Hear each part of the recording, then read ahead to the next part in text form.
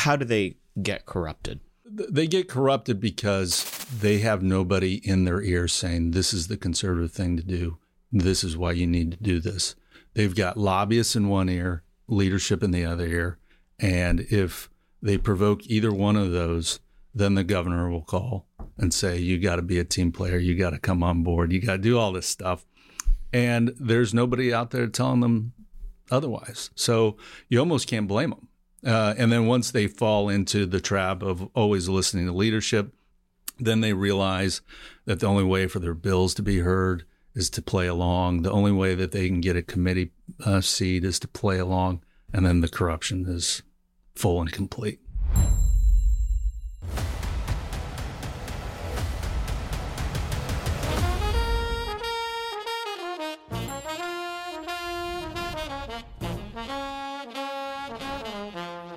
Howdy, everyone, and welcome back to Moment of Truth, the podcast of American Moment. My name is Saurabh Sharma. I'm the president of American Moment, and this week it's just me. This episode is being taped during that sleepy week of Thanksgiving when all of Washington decamps to do even less work than usual.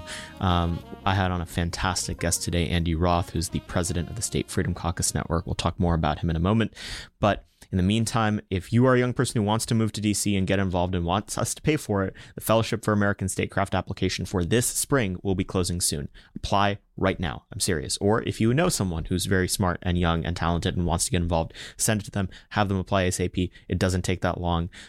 Send us an email if you have any issues with it. We really want to get you here, and we've already got a bunch of fantastic applications, but we want more. And if for whatever reason we can't accept you in the spring, then we'll look at the summer or the fall. But that program is now year-round. Highly encourage you guys to come. AM Fridays, our summer lunches on Capitol Hill. You should be coming to those. Go to AmericanMoment.org and find the link to fill out the form for that. Those are still going on through the end of the year. What else do we have cooking here? The backlog of this podcast continues to grow. We're coming up on the holiday season here. You're going to have a lot of time on the road. Be sure to go back and absorb all of the fantastic stuff that we've done previously. But now we'll talk about our guest this week. Andy Roth is the president of the State Freedom Caucus Network. Previously, he worked for a combined 18 years at the Club for Growth and Club for Growth Foundation, and most recently as the foundation's executive director. Before that, he was a securities trader for an established broker-dealer in Omaha, Nebraska. He has been published literally everywhere under the sun. He's been a fellow at the Claremont Institute. He got his bachelor's degree in business administration from the University of Kansas and a master's degree in economics from George Mason University. We don't talk about a lot of state politics stuff here on this show, even though it's a source of immense interest to me, because I think all the sociological concerns we have about how politics actually works in DC are ever more present at the state level. We talk about that, and that's a really nerdy way of saying what we talked about, but we talk about what are the incentives that a state rep has, who's the pressures acting on them, who are the good forces acting on them, what's their life like, what do they care about, and how do we, under this framework that Andy has established of the State Freedom Caucuses Network, use them to do fantastic things. It's a fantastic story of how, what, when, where, why, and some great examples of victories that they've had. I think it's a fantastic organization doing great work. He mentioned it at the end, but one of our good friends, Greg Price, went to go work for them recently. We helped out a little bit with that. So if you need any personnel help, be sure to reach out to us at my email, saurabh@americanmoment.org. But we're firing on full cylinders here, and so is Andy at State Freedom Caucus Network. So we'll just go right ahead and listen to him talk about everything he's doing now. To Andy. Andy, thank you for coming on the podcast. Thanks for having me. We always like to hear about how our guests got to the point where they are today, and I just found out that your story is pretty interesting. You were doing something else and decided that you were itching for the fight. Tell us that story. How'd you end up here? Yeah, I was a stock trader of all things in Omaha, Nebraska, actually, and when the .com bubble... So there's like one famous guy who trades securities out there. Were you working for him? Yeah. Okay. No, actually, I almost hit him with my car, but that's another story. I was coming out of a movie, and you know how after you leave a movie theater, you're thinking about it. Yeah. Well, I was driving and it was dark and I almost clipped this guy, but he hopped up onto the curb and I looked back and it was Warren Buffett. It's like, imagine what fate would have been. But he was not your boss. No, okay. He was not. But anyways, I was a stock trader for several years, and then the .com bubble burst. And so I was like, I need to get into the game because the Bush years were coming in and that sort of thing. And I knew some things were going to be pretty bad. And so I went to George Mason, got my master's in economics, And then I fell in with the Club for Growth, and I was there for 18 years. I was the guy that interviewed all the candidates for Congress, probably interviewed 1,000, 1,500 candidates. 98% of them were awful.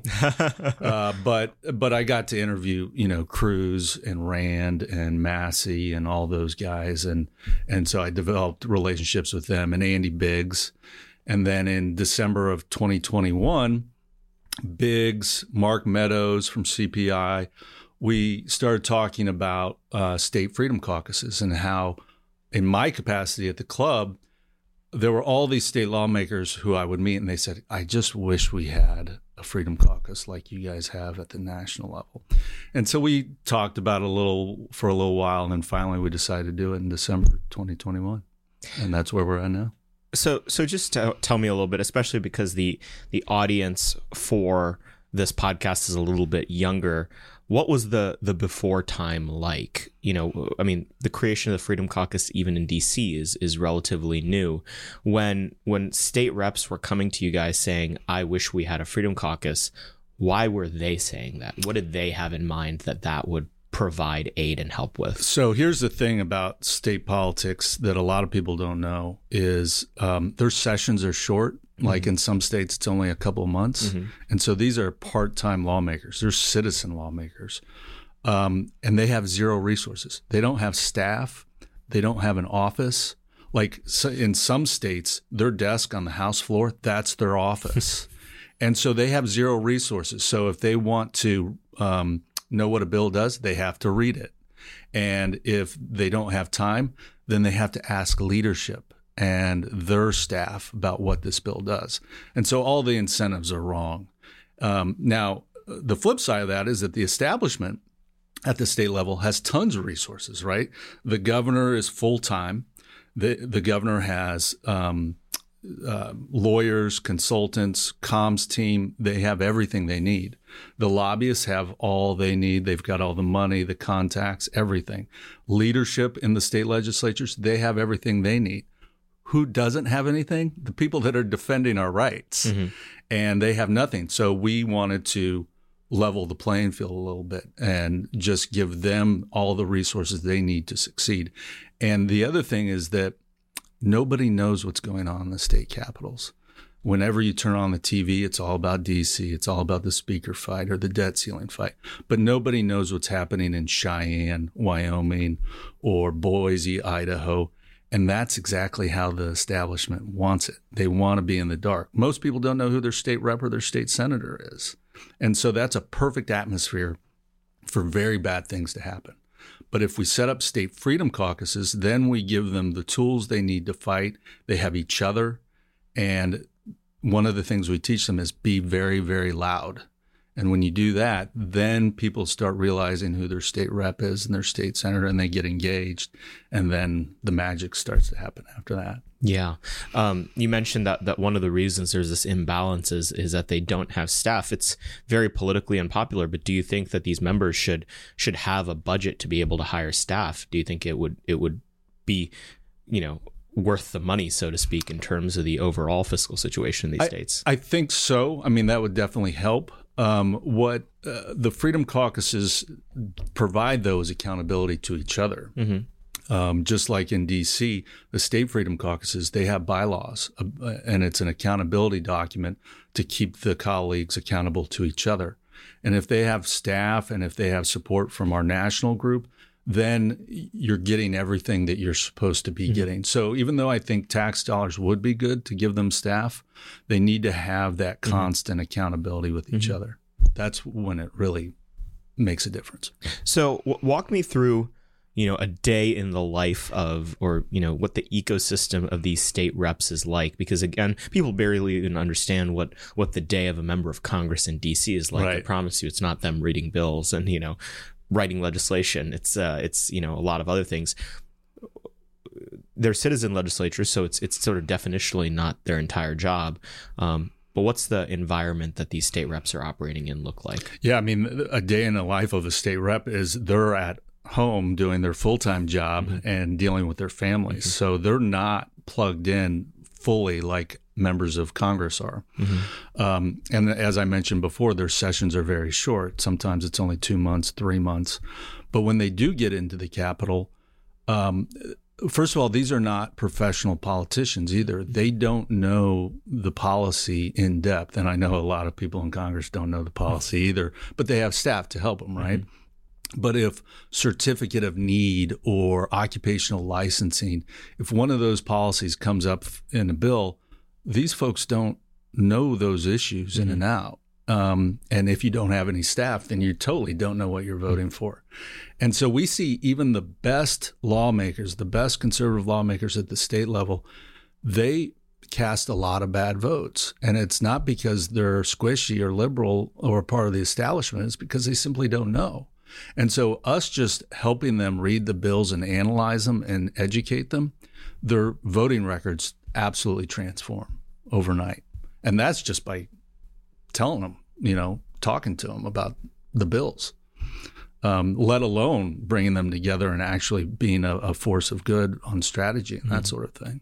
So describe to me, some of the forces that are causing the pain here. So what does the lobbying ecosystem around a state legislature look like? Yeah, I mean, in session, a lot of capitals, the lobbyists have floor access. Really? Yeah. And then also that means they get to be in and among the members, at their desks. Yeah. Well, not when they gavel in, but yeah, they're hanging around. And then also Ledge Council or LSO. There's different names, but it's the group of staff that write the bills, that help you write the bills. They're fully funded by the leadership. And so if you are a conservative lawmaker and you go up to them and say, hey, I want to offer a bill to remove all DEI out of the colleges in our state, they will then alert leadership, and then they will say, no, that's not a good idea, or that's unconstitutional. And most state lawmakers, before we came on board, would say, oh, okay, I guess I won't do that then. Yeah. So there are all these incentives that just totally work against us. So it's amazing what we've been able to do, not me or anybody else at the national level, but just providing a little bit of support and services to state lawmakers goes a long way. It's huge. Talk to me about the incentives around media. Almost all these state capitals have a set of media outlets that are covering what's going on. How does that end up pressuring or supporting or putting countervailing force on these members? That's a great question, because the leadership establishment infrastructure totally dominates the media. They leak stories, they frame the narratives, they do everything. And our folks, they don't even know how to deal with the media. And if they get burned even once, then they just shut down and don't talk to the media at all. And so you've got one narrative coming out of the media, which is the leadership establishment narrative, and no conservative narrative. So we flip that and we give them media training. We tell them how to talk to print journalists, how to talk to TV journalists, radio, all of that. And we teach them how to properly leak information. And by doing that, you put the leadership on their heels almost immediately. So obviously it'd be preferable to have a conservative outlet in each of these states, but there's only so many problems you can solve at once. Right. Talk to me just a little, because that's something that I can easily just practically hear the response. It's like, oh, I shouldn't talk to the mainstream press, can't cooperate with the lying fake news media. How do you make that argument to someone who's resistant to it? What's the paint a picture for me for what valuable thing can be done if they do this right? They can do all sorts of things. One is, overarching all of this is that they need to be loud. It's not good enough to just vote conservatively. You have to make people aware of what kind of garbage is happening in the state capitol. So we make sure that they use Facebook and Twitter extensively. The one thing that they do is, the one thing that we teach is that Facebook is to reach out to your constituents. Twitter is used to reach out to the media or to make the media aware. So just skip the mainstream media and just go directly to the people through social media. And then also floor speeches, committee speeches, make sure that you capture those on video and get them out to the people and just make them aware. And we also use Substack, where each of our Freedom Caucuses have an email list, and every time something happens, they need to blast it out and go directly to the voters. And that makes a huge difference. Now, that doesn't mean that we completely ignore traditional media. You still have to talk to them, and you still have to get out there. But at the state level, radio is the big thing. So we tell them to do as much radio as possible. Are these radio hosts just as susceptible to the establishment narratives? I've seen that a couple times where it's like they're getting some sort of memo and they end up pressing the Freedom Caucus member with questions that sound like they could come straight out of the Speaker of the House's mouth. Yeah, there are conservative hosts, and they are very good allies, but then there are some that do exactly like you say, which are just mouthpieces for the establishment. But we just tell them that if you don't put out your narrative, then the establishment wins. Yeah. So whatever you do, whether it's engaging with a hostile reporter or with a friendly reporter, you just have to get out there. That's the key. Talk to me a little bit about, especially because you've seen so many people trying to step up to run for office before. Why does someone decide to run to be a Republican state rep in the first place? I think it's because they are upset, just like we all are, about the direction of our country. They know that they're not probably ready to run for Congress, whether it's their job or their family life, and they don't want to travel all the way to D.C. every other week. So this is the next best thing. And it's funny, like we've got some reps in the Mountain West who haven't even raised $1. They pay the $75 filing fee, and then they run and they win simply because everybody in the district knows their name. And, you know, you spend millions in a congressional race, but at the state level, you can win for like $10,000, depending on the state. Now, there are some big ones that we're in, like Arizona and Pennsylvania, which are full throttled 6-figure, 7-figure races. But in a lot of these places, they don't spend a lot of money to run, and then they win. And then this is the key, is that once they are perceived as a threat, then the establishment forces come in with overwhelming money, and overwhelming means 50,000, but that, you know, is a lot compared to 5,000 or 10,000 that they spend on, and then they get beat. And so we're trying to flip that and teach them how to do voter contact and talk to the voters. So that's your median sort of Republican state rep, why they run. How do they get corrupted? They get corrupted because they have nobody in their ear saying, this is the conservative thing to do. This is why you need to do this. They've got lobbyists in one ear, leadership in the other ear. And if they provoke either one of those, then the governor will call and say, you got to be a team player. You got to come on board. You got to do all this stuff. And there's nobody out there telling them otherwise. So you almost can't blame them. And then once they fall into the trap of always listening to leadership, then they realize that the only way for their bills to be heard is to play along. The only way that they can get a committee seat is to play along. And then the corruption is full and complete. Mm-hmm. So on that, you know, getting bills heard aspect, you know, because the attention on these state reps is so limited, even in their districts, presumably there's a, you know, set of 10 to 20,000 people in the district, 1 to 2,000, I don't know, it just depends on the number, who really care. How do you calibrate the incentives of these members to do the right thing when it means their bills won't get heard anymore, when, you know, the people who quote unquote elected them really need X, Y, or Z from them? And it might be a sort of corrupt process by which they need / want to get it, but that's the incentives. How do you align those incentives properly? The truth is that committees are hamster wheels. The thing that the way that the state legislatures operate, it's all about moving the money. Mm-hmm. That's the only thing the establishment cares about. It's organized crime, basically, which is we have a big pile of money and we've got to hand it out to our friends, and we'll run the government that way. And so when you think about it, committees don't even matter that much. What matters is exposing that corruption, that organized crime, and being loud about it. And what the voters really care about is, are you there to protect our rights and reduce government? And the great thing about the Freedom Caucus brand is that GOP primary voters know the Freedom Caucus brand. And so we tell them to shamelessly make sure that people in their district know that they're part of the Idaho Freedom Caucus or the South Carolina Freedom Caucus, so that when those mailers come in during election time, if there's a mailer that says, I'm a Freedom Caucus member and my opponent's not, it's pretty easy. Like, it doesn't take a lot. And so even though the establishment, piles on a bunch of money against you, as long as the voters know that you're a Freedom Caucus member and you're fighting for them, then you'll win every time. So,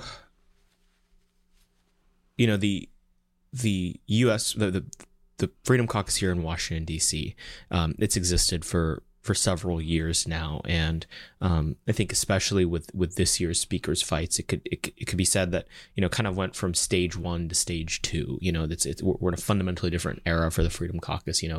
Members of the Rules Committee and the being part of this power sharing agreement, et cetera. With these state Freedom Caucus networks, state Freedom Caucuses, you're very much sounds like still in stage 1. Just building the habits. Paint a picture for me, in 3 or 4 years, what do these state Freedom Caucuses look like? And then in the long term, what is win condition? Is the goal to eventually own the process? Is it always to be a sort of pressure force from the outside against the mainstream? How do you guys think of and calibrate win condition, knowing that it's going to be very different in each and every state? But how do you think about what the goal is? Well, your stage 1, stage 2 things, an interesting analogy or description.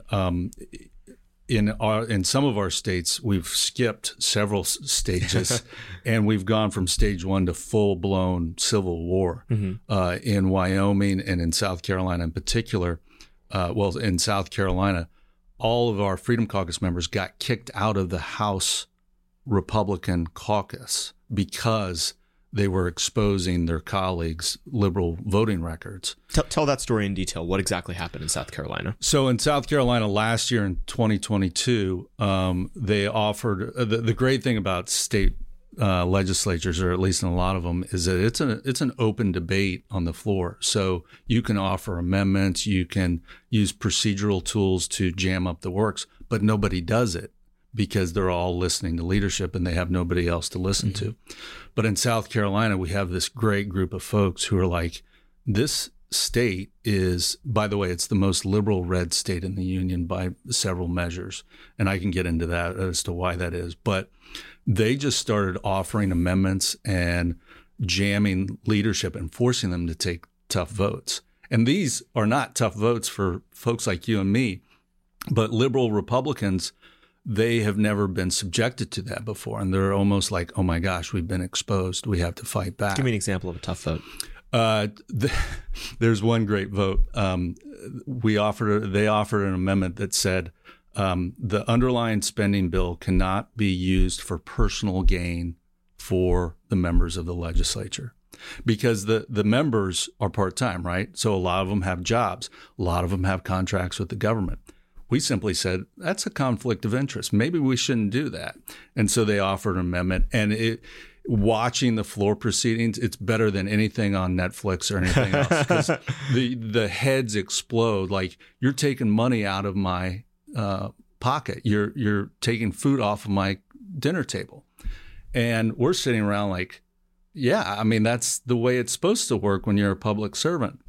And so they offered so many exposure points to reveal the establishment for what they are, is that at the beginning of this year, when they started session, the House Republican leadership forced everybody to sign a loyalty pledge. And the loyalty pledge said several things, but one of it said you cannot criticize publicly one of your Republican colleagues. And the way it was worded, our South Carolina Freedom Caucus, one of them raised their hand and says, so if I take a picture of the vote board that shows how everybody voted on something and tweet that out, am I criticizing my Republican colleagues? And they said yes. And so they were like, well, we're just not going to sign it. And what was stipulated is if you're going to be in the Republican caucus, you have to sign this. And when they didn't sign it, they got booted. Wow. Yeah. What implications did that have for their life in the legislature? So naturally, if you're a lawmaker and you get booted from the Republican caucus, that stings a little bit. Mm-hmm. But over time, it's been the most liberating thing in the world for the South Carolina Freedom Caucus. They are now able to operate fully throttled without any sort of, finger wagging by the establishment when they go into caucus meetings, because they don't go to the caucus meetings anymore. Yeah. And so it's basically, it's fantastic. Yeah. And so they don't have committee positions? They do. Okay. But if you're not in the Republican caucus, then that means you're functionally a Democrat, which means party money can be spent against you in the primaries. Ethics complaints can be filed against you, all sorts of nasty stuff. Our vice chair of the Georgia Freedom Caucus got kicked out of the state Senate caucus because he wanted to call a special session to investigate Fani Willis over the Trump lawsuit. We've had members get kicked off of their committees in Idaho and Wyoming and in other places. And so this is the first pushback that the establishment does, is that they punish you. And Senator Jim DeMint said that's the natural progress of things. Because of his experience in the U.S. Senate, this is what happened to him, is that they punish you with the stick. And then once they see that you're effective, then they start offering you carrots and trying to co-opt you. And then if you still refuse, then they try to actually accommodate you. They're like, okay, you want to strip DEI out of the state budget? Okay, we'll work with you. We'll see how we can make that happen. And we're not there yet in any of our states, but we're getting close. And that's where we start to have success. And let me say, in D.C., bloated budgets pass, CRs pass, debt ceiling votes pass. There's very little in the way of true policy success in D.C. But at the state level, we pass stuff all the time that have been successful. We got rid of child mutilation with the transgender stuff in several of our states. There are all sorts of things. We got rid of DEI statements that every professor at all the state schools have to sign if they want to get hired. We've got all these little victories left and right. The biggest, toughest part is the budget, though. That's where we haven't had our success yet, but we'll get there eventually. And what's the approach on the budget? Is it just cut, or is there a more sort of strategic vision for what these state budgets should look like? Paint me a picture of what exactly conservatives should want out of these state budgets. Yeah, well, first of all, the size at which these budgets grow is ridiculous, because when you think of all the Biden bucks that are coming down from the federal government, when you think about all the tax revenue that these states have gotten, all they want to do is spend. And I'm going to get these numbers wrong, but I'm approximately close. In South Carolina, the budget grew by 21% year over year. Similar numbers are in South Dakota. Is that through increasing taxes or federal government money, or how? It's very rarely taxes. It's all just, the success of the last couple of years. I mean, I know the overall economy is kind of in a weird spot, but a lot of tax revenues come in. And so the establishment's first inclination is we've got to spend this money, not send it back to the tautology is our state's economy grew, tax revenue grew. That means we must spend all the new tax revenue. Right. And so we have to take a machete to all that and just say we've got to cut this. But then there are also the cultural fights, which is getting CRT out of the classroom and DEI and all the cultural wars. So we're fighting it from several angles and just not giving the establishment any oxygen at all in order to succeed. Fascinating.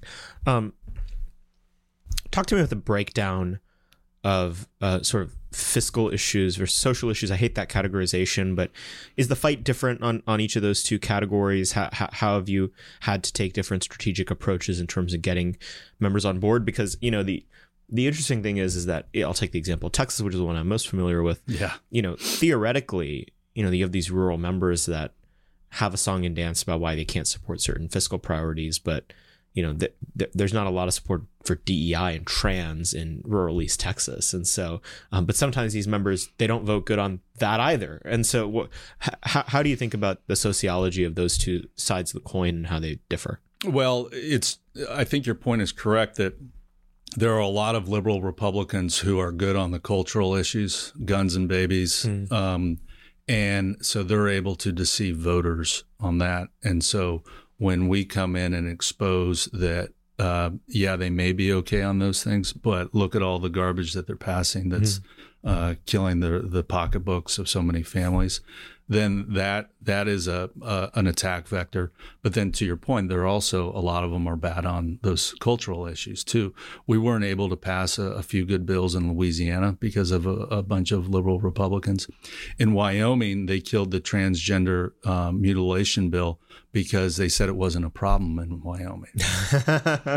And they killed school choice and pornography in the classroom because that's just not happening in Wyoming, which is exactly why you should pass those things so that they God don't forbid happen. we do something prophylactic. Yeah, right.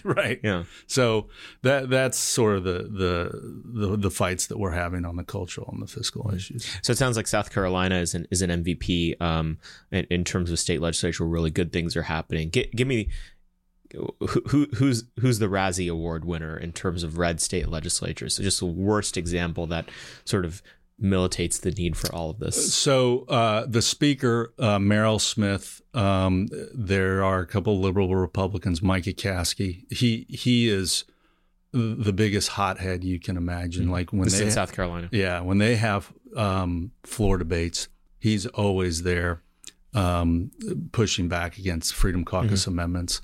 And then Jay West and a few others. I mean, these guys are horrible. And here's the thing about South Carolina. A lot of them are trial lawyers, and which is fine, I suppose. But the legislature appoints the judges.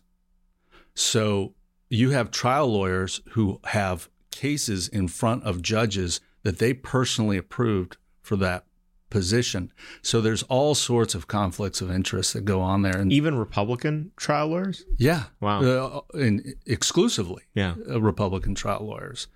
And so judicial reform is a huge issue in South Carolina, but just the overarching conflict of interest is kind of it's one focal point of how corrupt that state is. And it manifests itself in all the fights. It's just a money-making operation for all these people. This is not public service in order to pass good legislation and keep government low. This is a money-making operation for a lot of these people. So where's the dry powder? Give me an example of dark red states where you guys want to be more active and there needs to be better members. Well, let me just give you two examples in South Carolina and in Wyoming because they've been doing some amazing work. I mentioned before that the state legislatures are part-time and that the legislative session's only a few months. What we bring to the table is that when we help them form a Freedom Caucus, it's year-round and not just in the 2 or 3 months that they're in session. That right there is transformative. It's a huge innovation that I was even surprised at how well it does. So the South Carolina Freedom Caucus, some of their best work has been out of session. They found out that the Medical University of South Carolina had a transgender clinic that was treating kids as young as 4 years old, feeding them chemicals and all sorts of stuff. The South Carolina Freedom Caucus put out a press statement saying, we see what you're doing. We're going to investigate you. We're going to FOIA you. And if any laws were broken, we're going to look at that. And we're going to look at your funding. And in 3 months, they shut down the transgender clinic and fired their lead doctor. That was all out of session. Yeah. And that's just through legislative scrutiny. And being loud. In Illinois, our Illinois Freedom Caucus, this is a deep blue state. It's pretty well recognized that they're not going to be able to pass a lot of good policy. So their big bazooka is being loud and exposing their fellow Republicans and the governor and all sorts of things. When Indiana, right next door, basically put a ban on all abortions, the governor and the Democrats in Illinois basically wanted to start an abortion tourism campaign quietly. And so in a sleepy little town in downstate, Danville, Illinois, it's a red town, very conservative, an abortion clinic was going to open up. It hadn't opened up yet, but because of our work, we pulled the permits from the city and found out that an abortion clinic was going to open up. And so our Illinois Freedom Caucus, they put out a statement. They had a press conference right across the street, and they said, this abortion clinic is not going to open. And this is out of session. There's no votes being taken, no bills being considered. But they worked with the city council, passed an ordinance, and the abortion clinic didn't even open up. So, I mean, this is just like when we see our folks do this, it's just so amazing. And they get excited about it. It gives them enthusiasm. Other state lawmakers are like, maybe I should be part of the Freedom Caucus, because of all this good work. And then one last story. In Wyoming, you have the ability as a lawmaker, you have a fair amount of procedural leverage. Most state lawmakers don't read the rules of their chamber to see what they can do, which is another reason why we need Freedom Caucuses, is because they don't know enough to read the rules. Well, in our Wyoming Freedom Caucus, we show them the rules. We explain what pressure points they can put.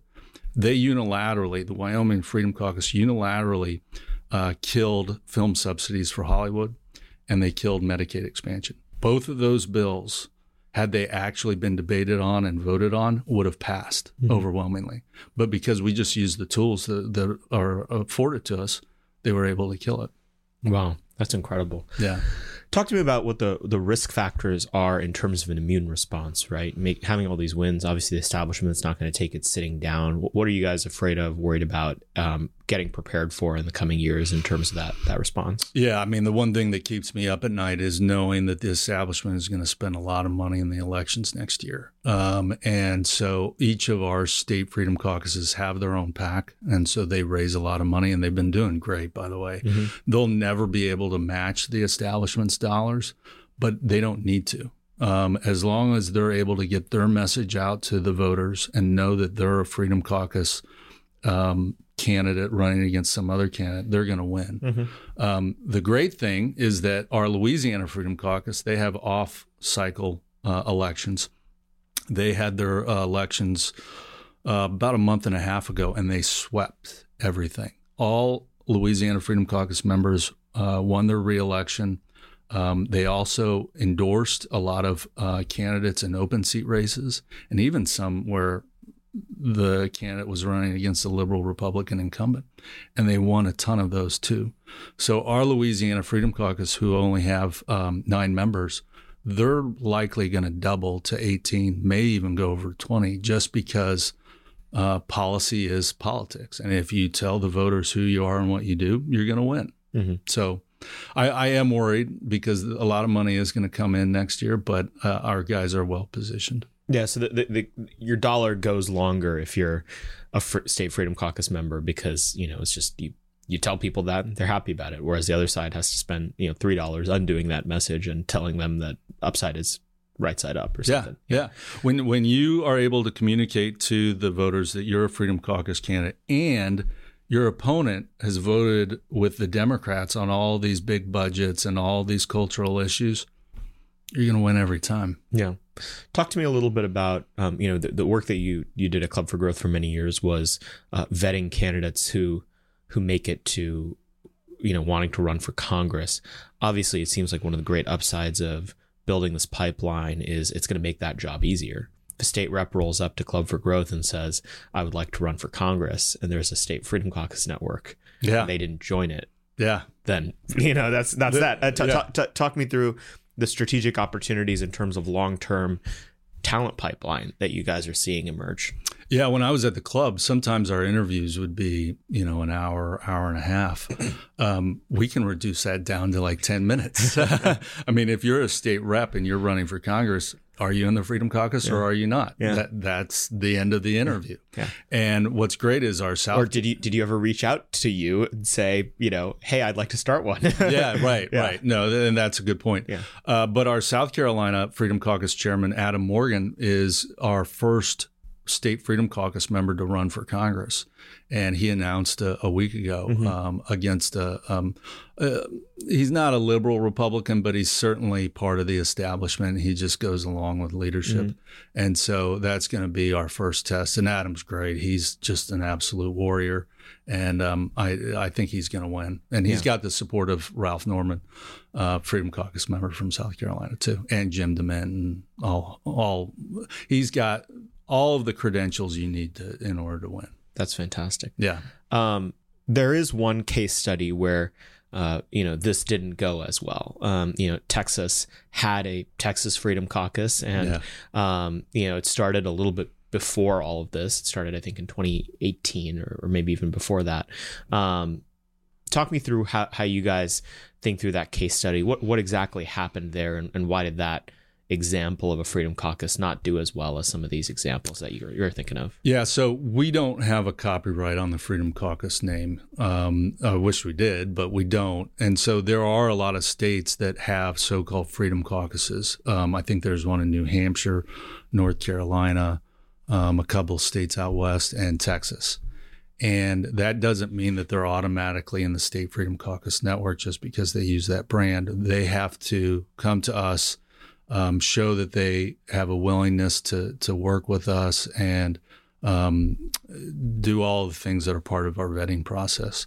When we reached out to the Texas Freedom Caucus folks, it was clear that they didn't really want to actually fight, but they liked the idea of being part of the network because of all the benefits that come with it. And so we were like, well, sorry, we can't work with you guys because you're clearly not trying to actually fight for conservative values. And we've seen that play out in this year's session in Texas. What's interesting is that the Texas Freedom Caucus now is imploding. You saw Nate Schatzline leave, Steve Toth, Matt Schaefer's retiring. And so I think it's finally being exposed for what it is, which is a fake Freedom Caucus group. And so what's what was it ever useful in its early days? Was it corrupted, and what could you learn from that process? Yeah, no, I think it was very good at the very beginning. There are some great people that were working with them. They had some good lawmakers, but there was no accountability, right? I mean, this is the thing, is that lawmakers left to their natural devices without any pushback are going to gravitate towards leadership, and they're going to gravitate to being part of the process. What we provide is just the incentives to do good work. And that's what happened to the Texas Freedom Caucus, is they didn't have that sort of support structure and that accountability to each other. And so it naturally fell apart. And so I hope one day, hopefully soon, we can start an actual Texas Freedom Caucus, because I think we need Texas to be awesome. And Texas needs, I think, a network structure like we have to be awesome. But right now we just don't have it. How are the incentives different in a state like Texas that actually does have staff, is a highly developed political ecosystem? I mean, that's how I got my start. I was staffer for a Texas state senator. I mean, Texas state senators represent more people than the congressmen do. Right. They have big budgets.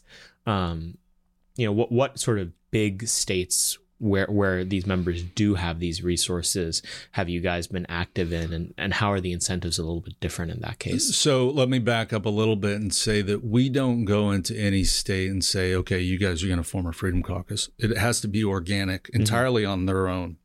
They have to come to us and say, we want to set up a Freedom Caucus. So the states that we're in now, the 11 states, it was all because they wanted it to happen. And so that's the states that we work with first. There are big states that we're in, like Pennsylvania, which is a full-time legislature. They get paid a full-time salary. They get a huge pension, a ridiculous pension. And Arizona, even though it's part-time, it's a pretty well-oiled professional legislature. But we had enough people there in both of those states. I think we've got 19 in the Pennsylvania Freedom Caucus and maybe 12, 13, 14 in Arizona. And And Arizona's bicameral, by the way, which we can get to later, but it's not just a state house thing. But we've been able to work with them easily with their staff and the infrastructure that they have. Texas, I don't know, to be quite clear with you. We have to look at who the staff is, because they've got chiefs, they've got legislative directors, they've got all of that. Mm-hmm. And so we have to figure out how we can make that work. It's a tough nut to crack, to be honest with you. I might be asking you to talk out of school here, but most every state has a conservative state policy think tank. Yeah. Have they been helpful? They've existed in many cases for a long time. Not thinking of any particular state, but I'm curious what the dynamics you guys have observed that have emerged over time. They're usually C3s, so their first thing is, well, we can't be political. Right. It's talk me through how the experience of being the new kids on the block interacting with some of those incumbent power structures that were supposed to be the conservative pressure force has gone. So there are a couple of states that do have very good local think tanks. The Idaho Freedom Foundation is one. The Commonwealth Foundation in Pennsylvania is another. I would love to work with TPPF in Texas. There are some of those, but in a lot of states, there's nothing. But I can tell you that if you do have one, it makes a lot of difference. The thing that we tell the lawmakers, the thing that we tell supporters, the grassroots, you have to have an inside-outside game in order to be effective. You've got the lawmakers on the inside, and if you have a good grassroots infrastructure and a C3 foundation think tank on the outside, when you bring those two forces together, it's more than the sum of its parts. Mm-hmm. So there are states, unfortunately, like South Dakota, just because it's so rural, where you don't have that. But if you did, it would be a game changer. Interesting. Have you seen any examples where the think tanks can get sort of corrupted in the same way that the members can? Yeah. There are some think tanks that just they write white papers and then that's it. Mm-hmm. And maybe they'll hold lunches every once in a while for the lawmakers, but then that's it. Then they're hands off.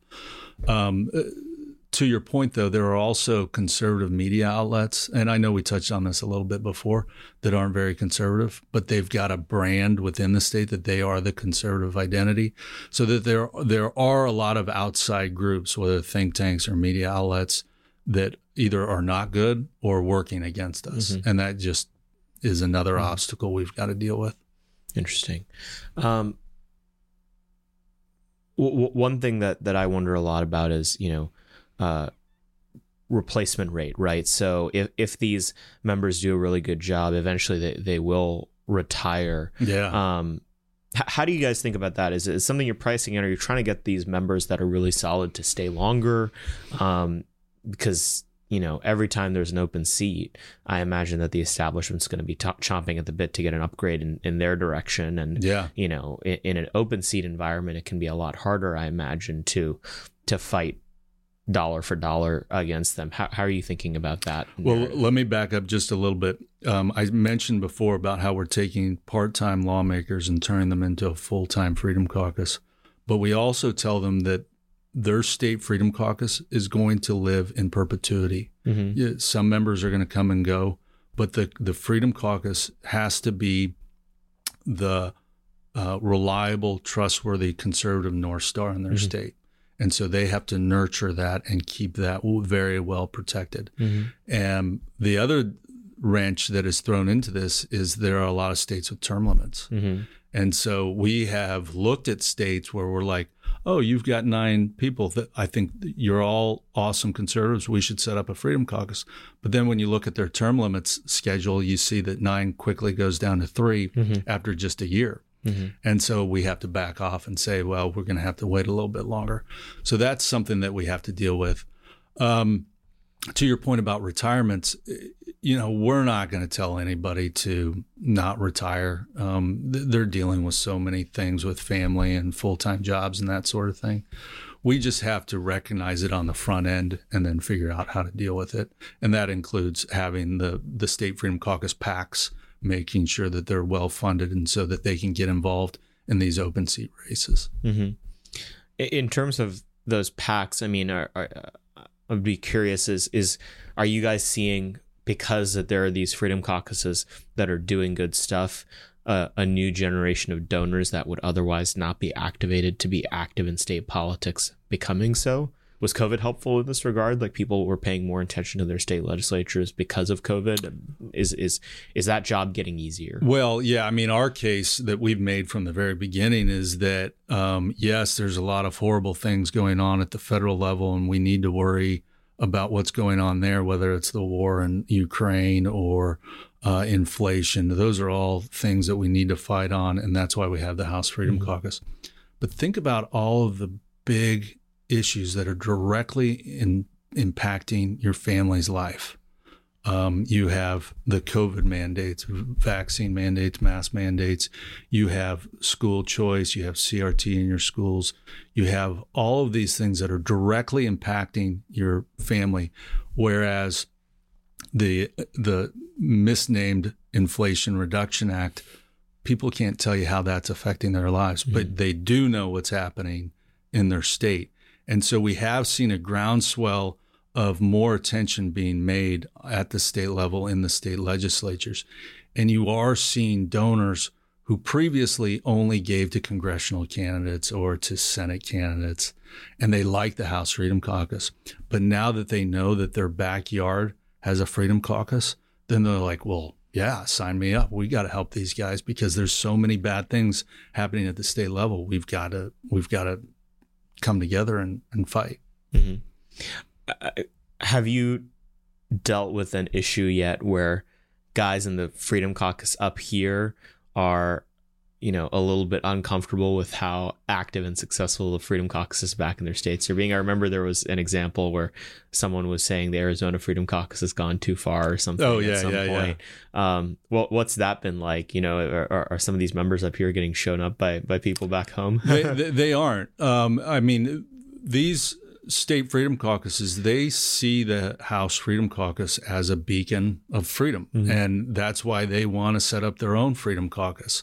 I'll tell you what, though, the states that really succeed in our network are the ones that have a House Freedom Caucus member in them. And so Ralph Norman is sort of a mentor and a spiritual godfather to the South Carolina Freedom Caucus. You've got Matt Rosendale in Montana. You've got Andy Biggs, Eli Crane, Paul Gosar in Arizona. Mm-hmm. And so it's been... The Andy Biggs example is interesting because he was like the state Senate president. Yeah, right? he was. So how and I interviewed him at the club too. Yeah. And I was like, whoa, you were in leadership. How can we trust you? But then after talking to him for 15 minutes, it was clear he was awesome. I will say this, Andy Biggs is arguably the network's biggest supporter because he was in the state Senate and he saw all the garbage that goes on there. And so he was instrumental in the network getting off the ground in the first place because he knows that we need it. And if you think about it, I haven't run the actual math, but I think close to a third or maybe a half of House Freedom Caucus members in D.C. came from the state legislatures. So they recognize the potential that we have, and there's just so much synergy. And whenever the House Freedom Caucus does something awesome, our state Freedom Caucuses pile on and echo it, and it's working beautifully that way. Another potential risk factor down the line, you mentioned that a lot of the victories that these state Freedom Caucuses are having is through using open processes on these floors. Are they just going to lock down the processes? They could. Yeah. I mean, in Georgia, if you were a tyrant, you would write the rules. You would basically take the Georgia House rules and make that your rules. Because in Georgia, you can't offer amendments on the floor, which is just outrageous. Yeah. So it's an especially difficult thing for our Freedom Caucus to deal with in Georgia. But in these other states, you can offer amendments and do all sorts of things. I certainly anticipate that there will come a time where they try to amend the rules. But it cuts both ways, right? there are a lot of state reps who may not be Freedom Caucus members who want to protect the open amendment process on the floor or all of the other rules that are afforded to them in committees. And so Democrats who are, minorities in these states, they rely on the open amendment process as well, to make it seem like they're doing something. It's a concern, but it's out of all the things that we're worried about, that's probably not in the top 5. Yeah. So paint a picture for me. What does this all look like in 5 or 6 years? 5 or 6 years, if we still have a country, I would hope that we have a Freedom Caucus in all 50 states. Yeah. I mean, that was the goal when we set out, is that in 5 years we can be in all 50 states. Yeah. And Vermont, what's the Hawaii Freedom Caucus? Well, yeah, I mean, Hawaii, Vermont, California, New Jersey, New York. I mean, those are going to take some time. Yeah. But there are conservatives in those states, and they need help. I mean, there are a couple of states in New England that I think we could be launching in soon. Because we have a small band of conservatives who are ready to fight back. And the Democrats in those states have gotten so complacent and so lazy with their authority that they don't realize all of the gaps in their power that we can exploit to our benefit. So in 5-6 years, I would love it if we were in all 50 states. I would love that each one of our states grows bigger and bigger. Like in Wyoming, we went from 8 to 16. In Louisiana, we're going from 9 to 18 or 20. In our other states, we add 2, 3 here and there. It's exhilarating. Yeah. I mean, the potential is off the charts awesome. Yeah. And if we do our jobs correctly and these lawmakers stay committed, and they are the best group of people. We've got 137 lawmakers across 11 states, to give you an idea. You're now being able to fight in all of these states, and you're able to create a farm team for Congress if they decide to run for Congress. There's so much potential in all this that it's just ridiculous. It's exciting. I love waking up every morning. Well, and that's a particular interest too, right? Because I think in some ways your story is illustrative of what needs to happen, because like you were someone who was operating at the federal level, at the highest levels, vetting candidates and stuff, and so to arrange an incentive structure such that even you personally are this interested in state level stuff is a good sign for a path where other people could get similarly interested in state level stuff, because that's the thing that needs to happen, because we do have this attention miscalibration between the federal stuff and the state stuff. Obviously, the federal stuff needs attention, but the state level stuff does as well. Well, I worked in D.C. for 20 years before we started this, and I can't count on one hand conservative victories. Yeah. I remember we got rid of earmarks. Yeah. We cut some taxes here and there. Yeah. But for the most part, we've just been in a bloody duel, just a standstill with the establishment, with the Democrats, and the federal debt keeps going up and up and up. And so I'm not so jaded that I'm upset that I wasted the last 20 years of my life. But now that we're in the States, we're notching victories left and right. And it's just ridiculous how awesome it is. And to the donor community, George Soros has figured this out too. Yeah. That's why he spends money at the local level in district attorney races and all these smaller things, because he realizes that the return on his investment is so much larger at the state.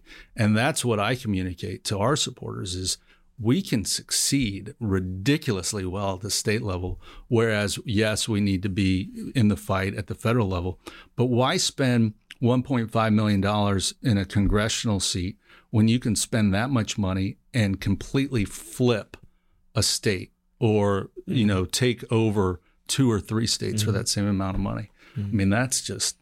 Have these establishment Republicans started calling you, a DC special interest that's coming to cause trouble? No, that's exactly right. I mean, listen, there's a playbook that the establishment has in every state, and it's the exact same. And they go, okay, we got to penalize the lawmakers themselves. We got to take away their parking spot. We got to kick them off of committee.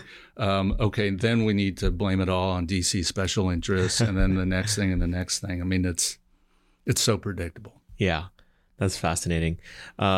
Andy, what should people be paying attention to? How can they find everything that you guys are up to and potentially help out? So go to our website at statefreedomcaucus.org. Sign up for our Substack there, but look at our map. Find out where you live. If you have a Freedom Caucus, awesome. Sign up to receive their stuff. Reach out to them directly. The one thing we didn't talk about is that in each of our states, we have a state director. And this is the person behind the curtain who helps the Freedom Caucuses operate. They are the staff. So reach out to that person. They're on our website. Do everything you can to help support your state Freedom Caucus. If you're in a state that doesn't have one, figure out who the most conservative lawmakers are in your state and reach out to them and make them aware of this opportunity. A lot of them probably already are aware of what we're doing, but it doesn't hurt. And the quicker we can get into more states, the quicker we can save this country. Yeah. I'm also on Twitter at Andy Roth, And then let me make one more mention. Greg Price is our communications director. You helped us.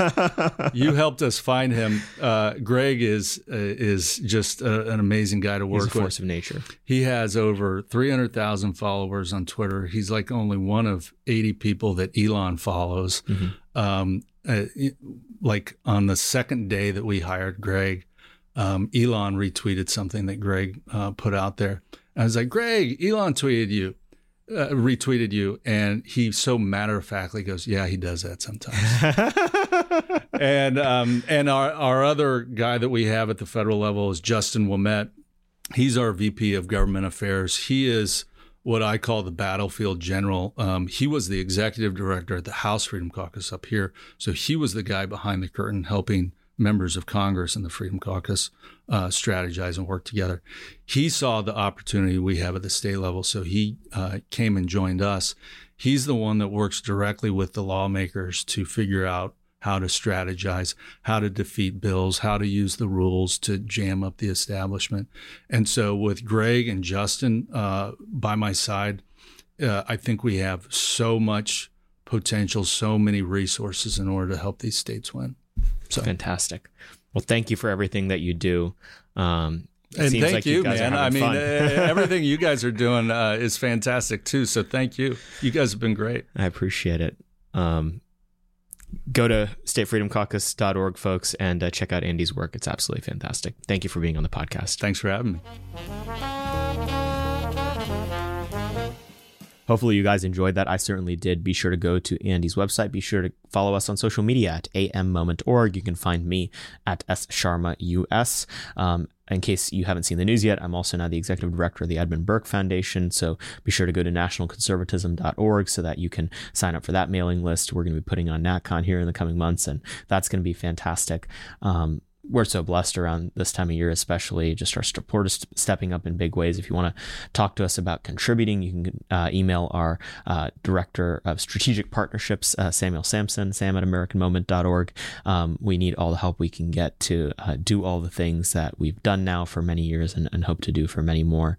Thank you guys as always for listening. Be sure to rate and review this podcast, and we will see you guys next week. Moment of Truth is an American Moment Studios production filmed at the Conservative Partnership Center. Our podcast is produced and edited by Jake Mercier and Jared Cummings. Our intro music is A Minor Struggle by Ryan Serenich. Don't forget to like and subscribe on all platforms, and you can go to AmericanMoment.org to learn more.